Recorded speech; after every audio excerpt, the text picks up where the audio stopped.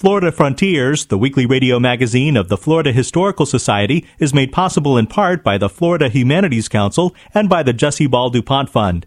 It's also made possible by the Kislak Family Foundation, supporter of education, arts, humanities, and Florida history, and by Florida's Space Coast Office of Tourism, representing destinations from Titusville to Cocoa Beach to Melbourne Beach.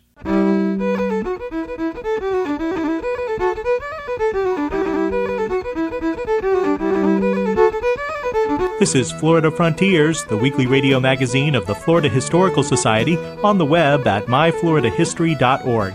I'm Ben Brotemarkle, and coming up on this week's program, the Florida Department of State presents the Viva Florida 500 initiative. We'll remember Jupiter Inlet in the 1940s. You could walk across it at low tide, about maybe 14 inches deep. And my brother and I would go across to what is now Jupiter Inlet Beach Colony, but Dad pretty much had the unwritten rule: we don't go across if he wasn't there. And visit the cemetery at Atsana Odi Key. When I came here, this place was in a real mess. I mean, that was down. Half a dozen of the stones were knocked over, so you almost couldn't see, let alone try to walk in here. That and more ahead on Florida Frontiers.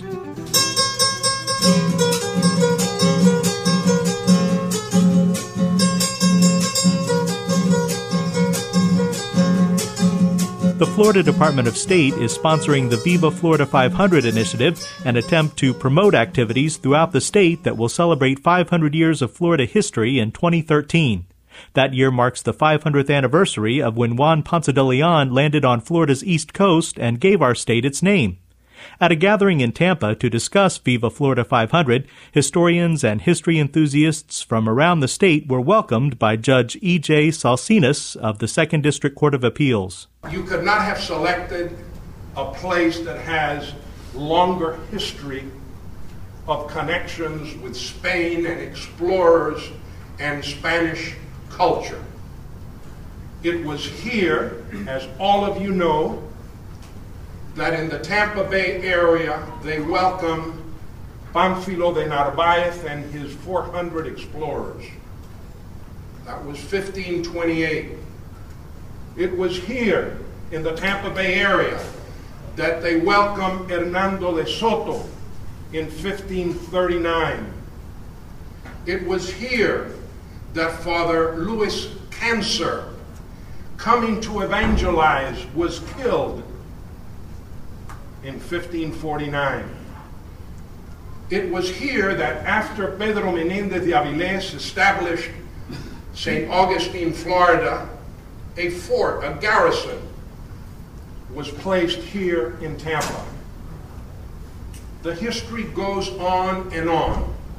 That's why the mayor is always proud to say Tampa has been welcoming visitors since 1528. As Florida Secretary of State, Kurt Browning is leading the Viva Florida 500 effort.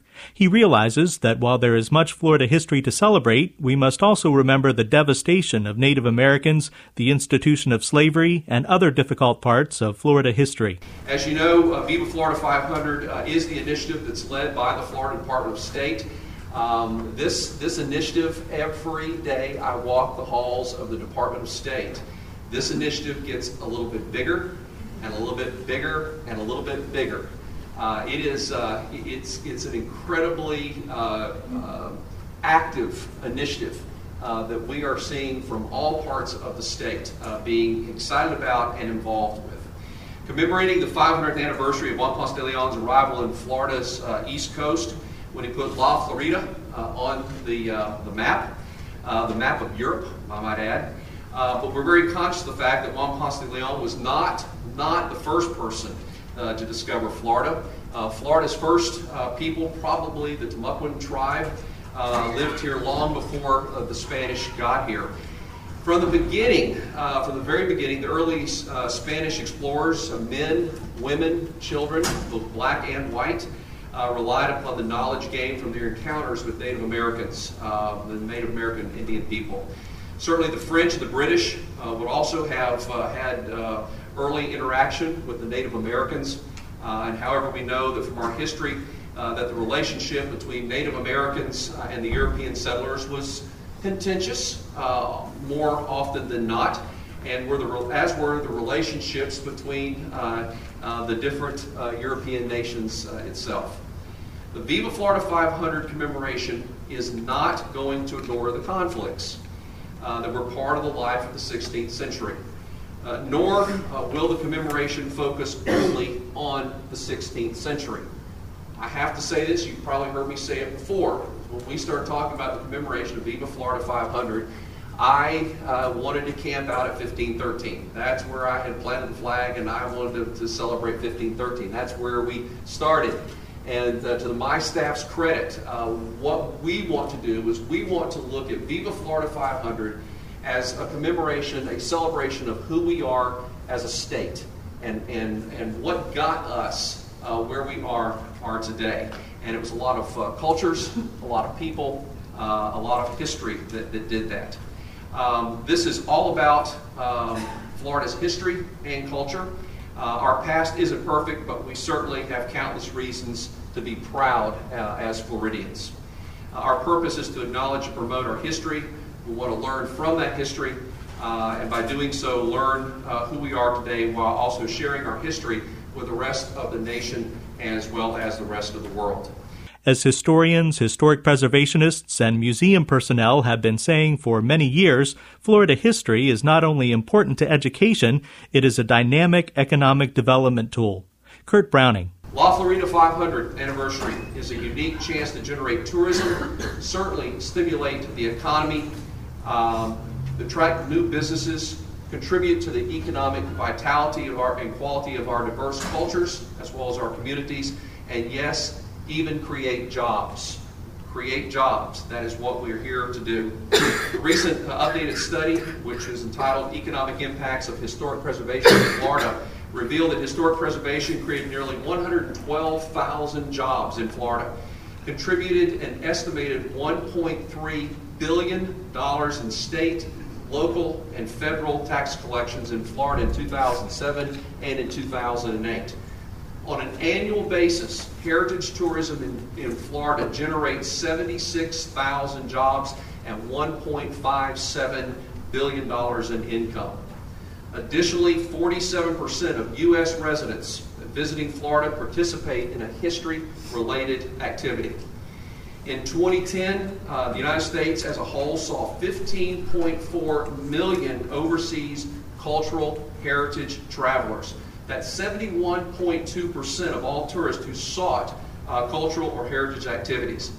If we showcase Viva Florida the way that I am hopeful that Viva Florida 500 will be showcased, can you imagine what the numbers will look like in 2013? While our history can be used as an economic development tool, it's the content of that history that attracts heritage tourists to our state and stimulates the economy. Secretary of State Browning. Florida is a state of first. As Joe Salcinas has already said, yet much of our incredible history is largely unknown. We've had the first colony, the French at Fort Caroline. We have the oldest continuous occupied settlement in St. Augustine. We had the first African to come to the continental United States who landed at Juan Ponce de Leon in Florida. The first Christmas was celebrated in Tallahassee by the Europeans. And we were the first to launch rockets that flew people to the moon. We are a state of first. Historians describe Thanksgiving from the early colonial period, and many have identified that first Thanksgiving that occurred here in Florida. Foreign settlers and indigenous native groups shared moments of accomplishments. In their case, it was the celebration of a safe passage and probably reaching dry land. For the former, and good harvest certainly for the latter. I would like to use the metaphor of Thanksgiving in our discussion of Viva Florida 500. We should come together as communities and share our resources and stories and enjoy the harvest of our rich heritage and history when we certainly commemorate 500 years of our history in 2013. In the last 500 years, Florida has developed into a multicultural society. The multicultural society that we live and play and work in today. In 2013, it's a significant milestone in Florida's history, allowing us to showcase our rich and diverse history and culture, started by Florida's first people and continuing along with the input of the Spanish, the French, the British, and many others. I hope you will join with me wholeheartedly as we bring what is important back to your community to the table and plan events and activities accordingly across our state as we approach 2013. At the Viva Florida 500 meeting in Tampa, Dr. Michael Francis from the University of North Florida in Jacksonville discussed educational opportunities provided by the commemoration that begins in 2013. He points out that while a lot of great scholarship exists on many aspects of Florida history, there are also many opportunities for continued research and analysis. If we think of some of the main topics, like conquistadors, there's been a fair bit of work done on early exploratory campaigns, but comparatively little when you look at Mexico and some of the other literature for the Americas. One can talk about soldiers and settlers. I think most residents in St. Augustine would be very surprised to know that in 1600, 7 years before Jamestown, St. Augustine was made up of 30% Portuguese. There were a dozen Frenchmen. There were a couple of crazy Irishmen, including the parish priest who served as the very first Irish parish priest, serves in St. Augustine. The principal physician in the 1580s and into the 1590s was a Frenchman. This idea of Florida as a place where people come together begins in 1513. And I think, as the judge rightly pointed out, it is not always a pleasant story. There is certainly a great deal of violence, but there's also a great deal of interaction. And I hope we can talk a little bit about that as these commemoration moments approach. Africans in La Florida. Here's a chapter of Florida history we still know painfully little about. And there are Africans in Florida, just as the judge mentioned, from 1513 forward. And I'm going to talk about one of them, I think, as we get closer. Florida's Indian population always, throughout the entire colonial period, outnumbers Europeans. Always. What's the story we're going to tell? What are the stories that we're going to tell about this? And I think this is, again, one of those moments where it presents a real opportunity. The women of La Florida. It's not a reality show like The Wives of Beverly Hills or something of that nature. But there are a surprising number of women whose voices have not come out in the historical literature who are in Florida, again, from the very beginning. African women, Native American women, and European women from multiple ethnic backgrounds. The Columbian Exchange. What do we really know about food? What do we really know about the transfer of disease? About culture and cultural exchange? Although scholars are anxious to explore all aspects of our state's history, some remain skeptical about how stories will be told during the Viva Florida 500 commemoration. Willie Johns is historian and outreach director for the Seminole Tribe of Florida. You know, just to sit here and just be politically correct, I would be wrong. Because this Viva Floridia, you know, it destroyed a whole civilization of people in Florida and this whole continent. And we have to tell the story, and we got to tell the truth. And if we don't tell the truth, then, you know, we become liars. So we have to be real conscious of what we say about Native Americans, because there's, 9 tribes that can't speak for themselves today. More than that. And then there's tribes that were held in the fort in St. Augustine that are now back with their loved ones in their country. But to be able to, you know, just say everything's going to be cool and everything's going to be great, hunky-dory, and we're just going to slap the old Spanish boy on the back and say, well done, you know, but it ain't going to happen. And because it, you know, it wrecked our society. And then as the history goes with our people, the Seminoles, you know, we're the longest fighting tribe in the Southeast, you know, and we fought over 50 years against the United States Army. And we continue to do today, and with the state and what have you. So, you know, we're not. I'm not coming in here with a chip on my shoulder, but I'm coming in with the diplomacy, and wanting to talk, see how it's going to be played out, because when there's a red flag, I'm going to be the first one screaming, and I hope you're with me when that flag goes out. Viva Florida 500, an effort to promote history-related activities throughout the state in 2013, is being coordinated by the Florida Department of State.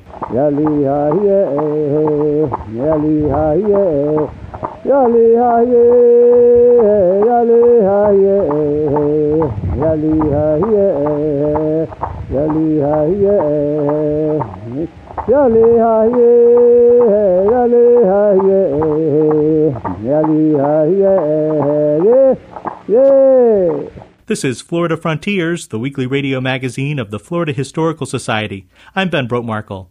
Established in 1856, the Florida Historical Society is the oldest existing cultural organization in the state, but we are not state-supported. We depend on membership support to provide all of our great educational outreach, like this program. Visit us on the web at myfloridahistory.org and click on the Join Now button to receive our journal, the Florida Historical Quarterly, and our newsletter, the Society Report, and much more. That's myfloridahistory.org. In 1513, Spanish explorer Juan Ponce de Leon landed on Florida's shore, beginning a cultural relationship between Spain and Florida that will be commemorated throughout the state on its 500th anniversary in 2013. This moment in Florida history features Spanish colonial historian Susan Parker. Imagine being locked in a stone fortress in St. Augustine with 1,500 other people for 52 days. That was the situation in November 1702, as invading troops from English South Carolina moved in to capture the capital of Spanish Florida. Florida's governor ordered the townspeople of St. Augustine into Castillo de San Marcos to avoid capture and harm. Soon, Carolinians and their artillery surrounded the fort. From inside the fort, the town's residents could see, hear, and smell the fires that their own soldiers set to burn the buildings closest to the fortress. These structures could have offered cover for the English to shoot at Spanish soldiers on the fort's gun deck, or pick off messengers leaving the fort. In fact, messengers were able to sneak out of the fort and head west to get help from San Luis in today's Tallahassee. Meanwhile, the people inside the fort waited. Finally, on Christmas Day 1702, Spanish warships arrived, forcing the English to retreat. The angry losers burned the town. The townspeople emerged to the charred remnants of their homes. Spanish colonial historian Susan Parker. This moment in Florida history was created and produced by the Florida Humanities Council with funds from the Florida Department of State Division of Cultural Affairs, commemorating 500 years of Spanish history and culture in Florida. The story of the Siege of St. Augustine in 1702 is told in the novel Saving Home by Judy Lindquist, available at myfloridahistory.org or as a Kindle ebook from Amazon.com. This is Florida Frontiers. During World War II, Jupiter Inlet was allowed to fill with sand as a protection against German U-boats. As Janie Gould explains, it was shallow when Skip Gladwin and his family moved there in 1947. During World War II, when German U-boats prowled offshore, U.S. officials decided not to keep dredging Jupiter Inlet. Instead, the inlet filled with sand, and that kept out any enemy subs. In 1947, Skip Gladwin and his family moved to Jupiter and rented an old house near the inlet. It's now known as the DeBlois House, named for the pioneers who built it in 1898. When Gladwin was growing up, it was just a place to live, and the inlet was shallow enough for wading. You could walk across it at low tide, about maybe 14 inches deep. My brother and I would go across to what is now Jupiter Inlet Beach Colony, but Dad pretty much had the unwritten rule. We don't go across if he wasn't there. We didn't always obey that, but that was the rule. There must not have been any boat traffic if it was so shallow. Actually, there was quite a bit of boat traffic, but there were small skiffs that could go out the inlet in the 18 inches when it was high tide. What was it like living in this historic house? And it was just a house that was available. It was just an old house. Just an old house, right? And for kids, it was simply a lot of fun. There was always a lot of activity because Although large boats couldn't go out the inlet, there were literally dozens of small boats around at any one time, so there's always a lot of action around there. The house practically overlooked the inlet. Yeah, I would say it's probably maybe 60 feet or so above sea level, so at that time especially had a full panorama of the ocean and the inlet. Do you remember people dredging the inlet after the war? Yeah, that started in 1947, and the dredges ran for months. Actually did some dynamiting to break loose the sandstone and stuff. You could hear the noise going out. They would do it usually early in the morning, and they would just pile these huge piles of sand, which my brother and I would just have a ball climbing up and sliding down. I mean, the sand was piled all over the place.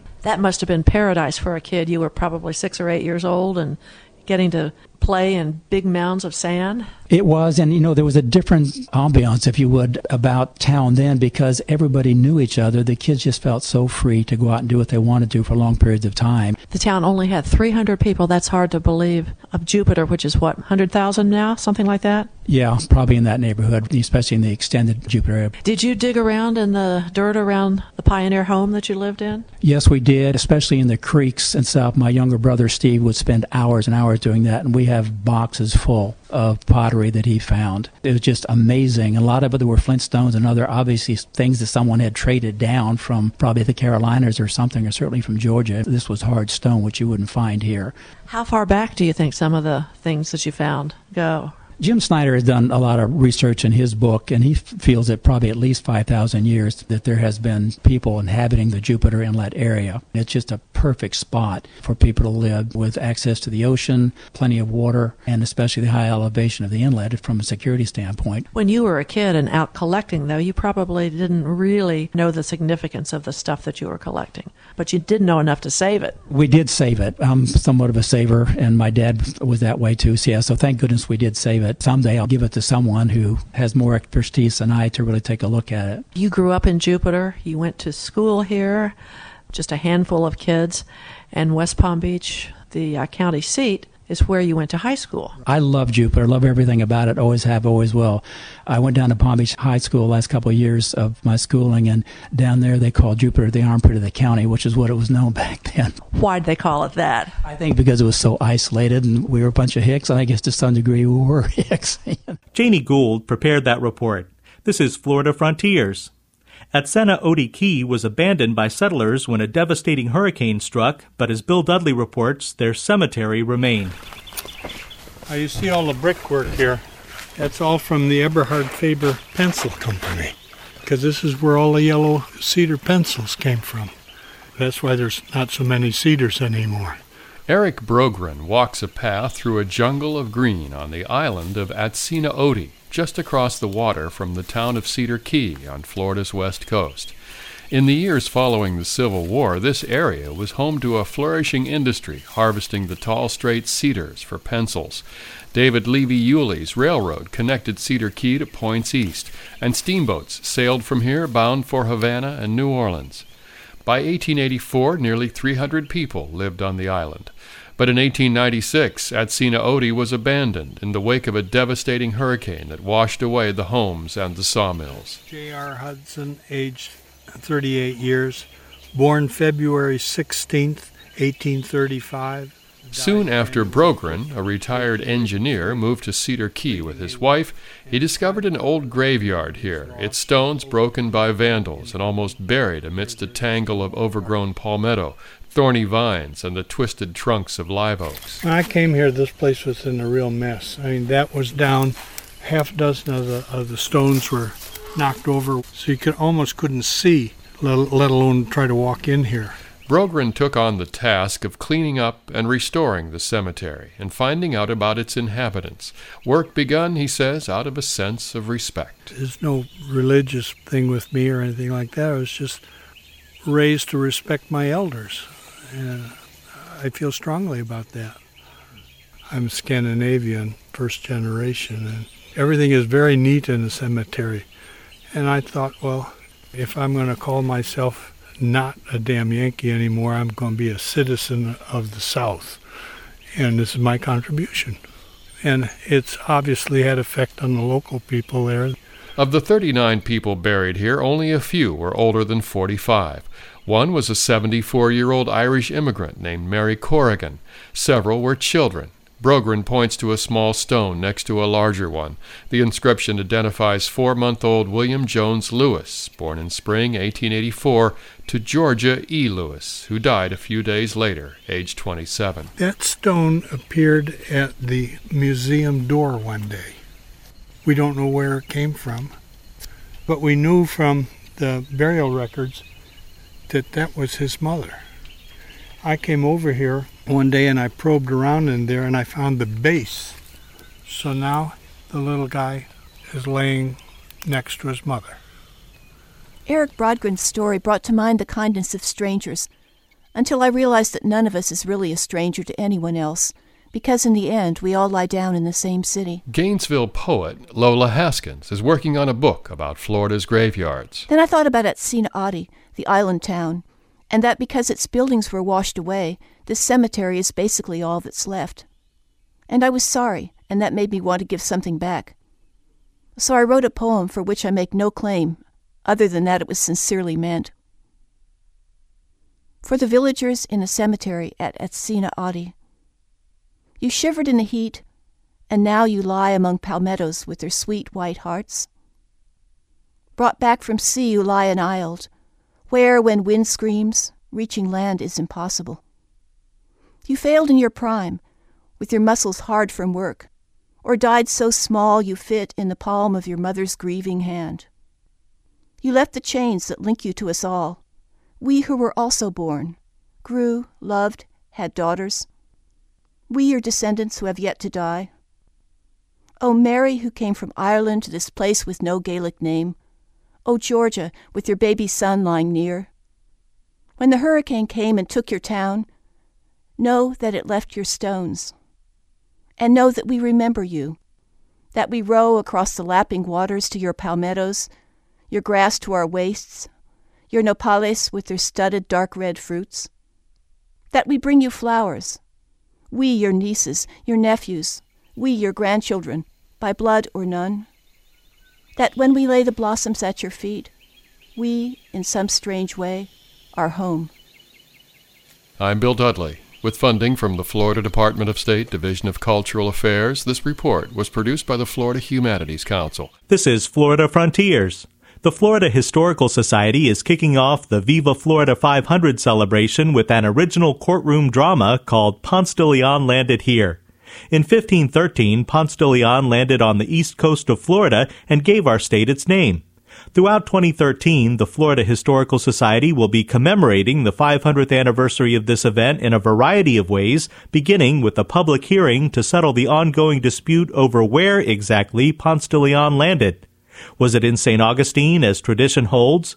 Was it in Ponce Inlet, which bears his name? Perhaps Melbourne Beach, where an historical marker erected by the state indicates the landing may have occurred. Or maybe it was on Jupiter Island, as some historians now claim. Join us as we try to settle this dispute through an informative, educational, and entertaining theatrical presentation. Perhaps even Ponce de Leon himself will testify. Performances of Ponce de Leon Landed Here will be held Saturday, January 5th at 2 p.m. in the historic courtroom at the Historical Society of Palm Beach County, and Saturday, January 12th at 2 p.m. in the historic Volusia County Courthouse in DeLand. Both events are free and open to the public, and they will be webcast live at myfloridahistory.org. You've been listening to Florida Frontiers, the weekly radio magazine of the Florida Historical Society. Please join us right here again next week, and until then, visit us on the web at myfloridahistory.org and join us for the daily conversation on Facebook at Florida Historical Society. Happy New Year. I'm Ben Brotemarkle.